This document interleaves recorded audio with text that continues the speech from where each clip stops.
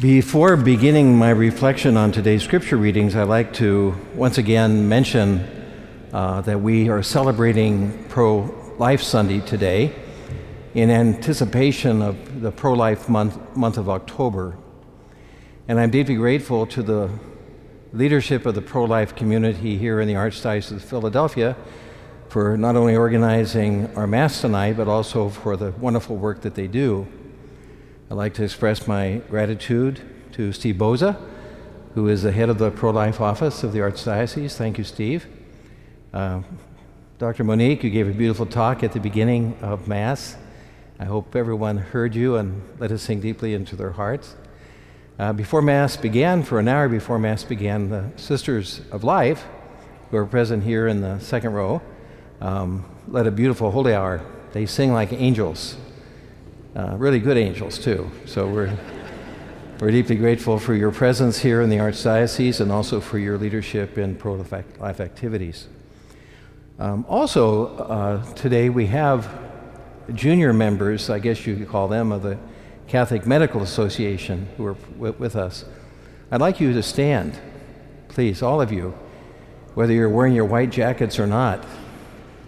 They're going to become doctors in the service of people, of course, but in the service of life.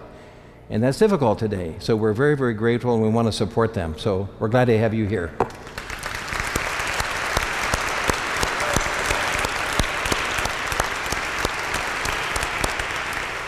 Thank you very, very much. Now I'm going to be visiting with them after Mass, so I won't go to the usual place at the back of the church to greet you. I hope you understand. It's because I'm going to be having a meeting with these extraordinary young women and men. So we want to be committed to life in our words and our actions. We want to support those who have a more public role in doing that. We want to also participate in the 40 Days for Life by prayer and fasting and by community outreach.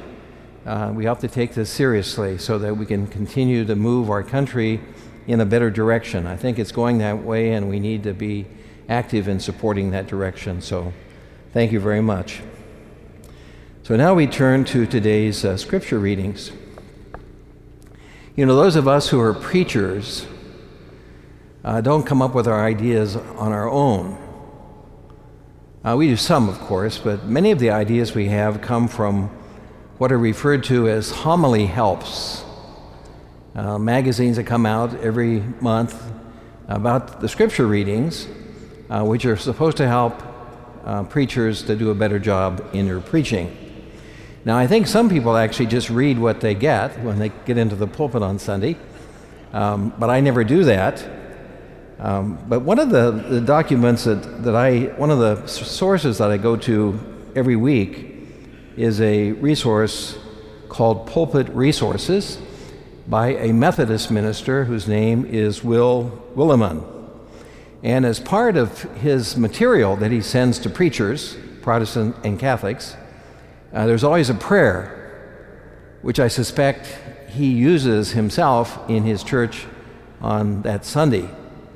Now, I don't use those prayers ordinarily, but I thought the one for today was very interesting, so I'm going to begin my reflections by reading this Protestant prayer. I'm just joking when I say Protestant prayer. You know, it's a Christian prayer, so it's a prayer that Catholics can also pray. But listen to the prayer that he composed on this 26th Sunday of Ordinary Time. This is what it says. Lord, we would like to be in church today focusing on spiritual matters rather than on material things.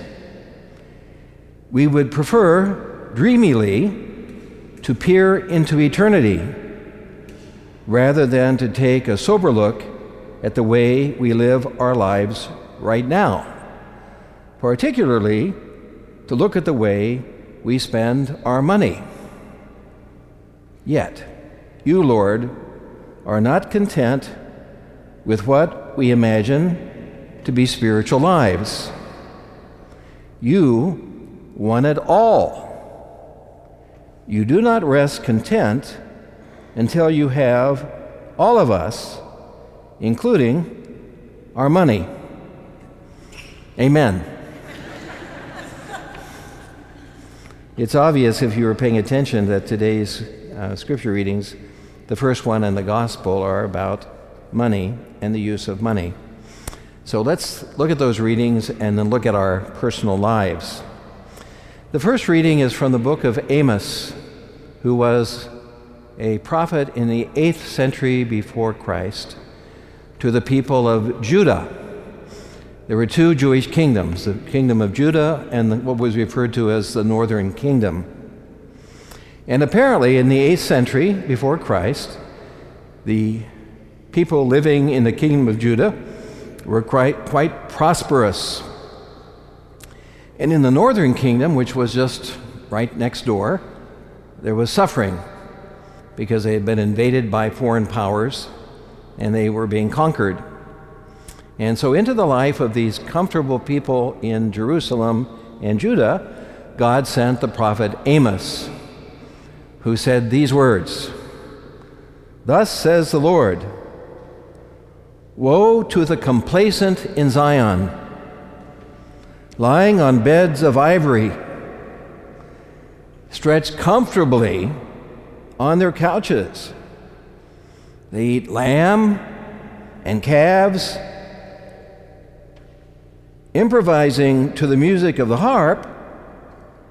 They drink wine from bowls rather than glasses and cups, anointing themselves with the best oils." That's perfume. "Yet they are not made ill by the collapse of Joseph," which was the kingdom to the north. "Thus they shall be the first to go into exile." So God is criticizing these people who were supposed to be faithful Jews for what? Not for their wealth, but for their complacency in the face of the suffering of their neighbors. Their money had somehow inoculated them from seeing their neighbors' pains. They were comfortable on their beds of ivory, expensive material. They ate not the ordinary food of ordinary people. They ate lamb and they ate meat, beef every day.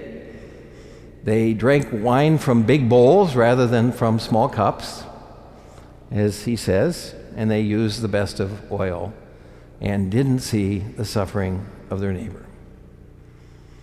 So there's something about wealth that is dangerous, that led God to tell them that they were going to be the first to be taken into exile, the Babylonian exile eventually.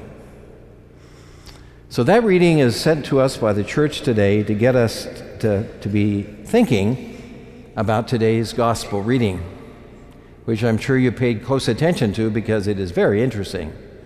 It's one of those gospel parables that Jesus tells that's full of details that we find captivating. One of the things that's interesting is that the reading that's given to us from the Gospel of Luke, beginning with chapter 19, misses a verse just above that in the Bible that I think sets the tone for this reading. And these are the words just above this particular passage. It says, "The Pharisees, being lovers of money, sneered at Jesus." They were making faces at him because of what he was saying. And in the face of that sneering, Jesus tells this parable, this story. There was a rich man who dressed like a king. Dress in purple meant you were part of the royal household. He dressed in purple garments and fine linen and dined sumptuously every day. That's a nice word, isn't it? It's one of those words that sounds like what it's supposed to represent. Sumptuous. It sounds like something truly decadent, I guess. And laying at his door, you're supposed to imagine the house, and somewhere near the doorway was a poor man whose name was Lazarus. He was covered with sores. He might have been a leper,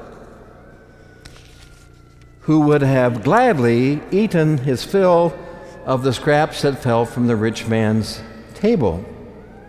And dogs even came up and licked his sores. You know, dogs were not the kind of animals that we think about when we talk about dogs today. They were outdoor animals. They were kind of wild dogs. And to have your sores licked by a dog was not a sign of the dog's affection. It meant the dog was getting ready to eat you if he had a chance. Now, this was a man who was in terrible suffering. He was right at the rich man's door, and he wasn't given anything, not even the scraps that fell from the rich man's table, because the rich man did not notice him. You know, again, we have to keep in mind that wealth is never really actually condemned in the Bible. It's mentioned a lot of times. It's considered a source of great danger, but it's not condemned in itself. What's condemned is the way we respond to wealth and the negative things that it can do to us, and because of that, what it does to others. So eventually, the story goes on. The poor man died, and he came to rest at the bosom of Abraham. We're supposed to imagine Abraham sitting at table. Remember the Last Supper? St. John, the beloved disciple, sat next to Jesus and rested his head on Jesus' bosom. So this is a symbol of being very close to the father of the Jews, to Abraham. Okay? So this man who had nothing, who suffered a great deal, went to heaven. And the rich man went to hell. And from his place in hell, he noticed Abraham along with Lazarus in heaven, and he made 3 requests. The first request was that Lazarus serve him. He never served Lazarus, but he wanted Lazarus to dip his finger in water and bring it to him and touch his tongue because he was suffering so very, very much. You can see that this rich man doesn't get it at all. You know, even in his suffering, he thinks that other people are for his benefit. And in response, Abraham says, well, you can't do that because there's a vast chasm that exists between our side and your side, and people can't cross it. I'll get around to talking about that in just a bit. And so he says, well, then send him. Again, he's giving orders to Lazarus to do something for him. Well, send him to my father's home because I have 5 brothers who are just like me, and I don't want them to end up in the same place I am. And Abraham says, well, can't do that, but they have the law and the prophets to teach them what to do. They have the Old Testament Bibles, what he's talking about. And the rich man just wasn't satisfied with that. So he said, no, that won't work. It won't work. It didn't work for me, and it won't work for them. Why don't you send Lazarus? Because if they see somebody raised from the dead, that might change their hearts and their minds and their lives. And Abraham says, well, if they don't pay attention to the Bible, they won't believe anything, even if somebody rises from the dead. And we know Jesus is referring to himself. You know, that he rose from the dead, and people didn't pay any more attention to him than they paid to the Bible. So, that's the great story that Jesus tells in today's gospel. So I have 4 points that I'd like to use as practical applications to our lives today. And then talk a little bit about how these apply to the pro-life issues that we're facing in our time. Point number 1, I've said this twice, I'll say it a third time. Riches in themselves are not evil. In fact, they are a blessing. You know, to have enough food and money to take care of your family and to have a life that is not insecure and treacherous and dangerous is a blessing. So we can't say that money is the problem. The problem is us and our sinfulness, which leads us to focus on ourselves and then see money as something that we possess simply for ourselves and for our comfort. It can cause us to be blind to God, but also to our neighbors. You know, the people who pray generally are people who are aware that they need God, that they're dependent on God. And one of the dangers of money, having lots of money, is that you don't think you need God because you have it all yourself. You're safe and secure. And that causes you to be blind about your relationship with God. I think it's very true. We don't reflect on this very often, but it's really very, very true. And one of the things that I know, because I know a lot of very wealthy people, is that very wealthy people like to hang out with very wealthy people. Partly because they're embarrassed that they have so much, and if they're with poor people, it makes them aware of how much they have, and it makes them uncomfortable. So they like to hang out with people who have the same kind of things, so they're not self-conscious about their wealth. And that's not bad in itself, but it leads to having a very narrow circle of friends and acquaintances, and it can blind you to the needs of others. I mean, oftentimes very wealthy people are very, very generous, by the way, because they've made space in their life for the poor. They're the ones that make a difference. But most very wealthy people are not that way. If they give from their surplus rather than from their substance. And that leads them to that blindness. So that's one of the dangers of wealth. It can also lead to dishonesty. You know, it's really true that once you have $1 million, it's nice to have two, and then you want to have three, and then you want to be as rich as your neighbor, then you want to be richer than your neighbor. You want to be the richest person in the world because it makes you famous, and you feel good about that, and that can lead to dishonesty. So having lots of money leads to more temptations to dishonesty, actually, than being poor. Generally, we think the poor are the ones who are dishonest, or the ones who steal and rob. They just get caught when they steal and rob. And having wealth can lead you to dishonesty.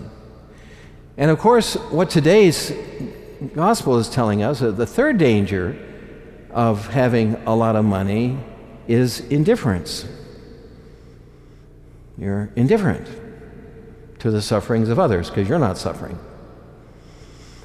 Elie Wiesel, a famous Jewish person who survived the Holocaust, said this. He said, "The opposite of love is not hate."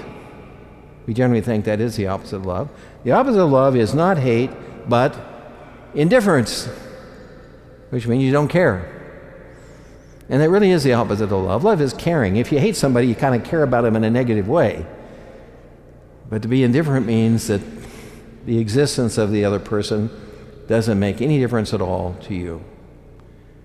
And it's obvious from the story that Jesus tells that one of the dangers of being wealthy is being indifferent to the sufferings of others. So that's the first point. I have three more, but they're shorter. Point number 2. Sins of omission can be serious sins. Most of us are concerned about our sins of commission. We commit this sin. I'm sorry for the sins I committed. We all say that. But I don't think, I hear confessions pretty regularly, almost every Sunday here and many other places, and it's seldom that anybody confesses a sin of omission. But the sin of the rich man in today's gospel was clearly just a sin of omission. He omitted caring for someone he had responsibility for. And you and I, my dear friends, have responsibility for the poor. And if we don't do anything about that, we commit a serious sin of omission. So when we next examine our conscience, we next go to confession, which is every month, right? You go to confession every month? Everybody's smiling. Either because they do or they don't. Well, you ought to also sit around thinking about what should I have done that I haven't done, especially when it comes to caring for the poor. The third point, the rich, the wealthy, have responsibility that comes with being wealthy. I don't know everybody here, and I imagine there may be one or the other person here who is actually poor, but generally Americans are very wealthy, especially when you compare us with the rest of the world. Even our poorest people are wealthy compared to so many people in the world. So I think everybody here has responsibility because they're wealthy. That means we have to use our money for good things and not just for our comfort, our complacency, right? Money's not about us. It's about God's gift to us that we are called to use responsibly in the service of the community and other people. So, are you responsible with your money? I don't mean just are you saving it appropriately for your retirement, that's important, but are you using it day to day in responsible ways in the service of others, as well as your own family? And then the fourth and final point is really important. We don't preach about this nearly enough in the church today, but it's clear from what Jesus says about Lazarus and the rich man and the barrier that exists between one and the other. It's very clear from what Jesus says in today's gospel that life after death is tied to our life before death. Life after death, we call it eternity, is tied to our life before death. And we either make our heaven or our hell by the way we live our lives now. And when we die, we're fixed. You know, if you live a life of selfishness, you die as a selfish woman or a selfish man, which makes you incapable of receiving the love of God because you're only occupied with thinking about yourself. So this life makes a difference. We're going to be judged as a rich man was judged and as a poor man was judged. By the way, it's important for those of you who might really be poor not to think you have it made because you're poor and all poor people go to heaven like Lazarus in today's gospel reading. That isn't true, because poor people can also be guilty of the sins of the wealthy, right? Of being indifferent towards other people and caring only about themselves. Hell is a real possibility for us. I mean, really, I remember giving a talk to the, Catholic Charities USA, when they had a big gathering in Denver when I was a bishop there, and I began my reflections telling them, it was about this reading, I began by telling them that they're in danger of going to hell. And they all thought that was very funny. But it's true. Jesus is telling us that if we don't care for the poor, we're going to go to hell. There's no doubt about it. He says that very clearly in today's gospel.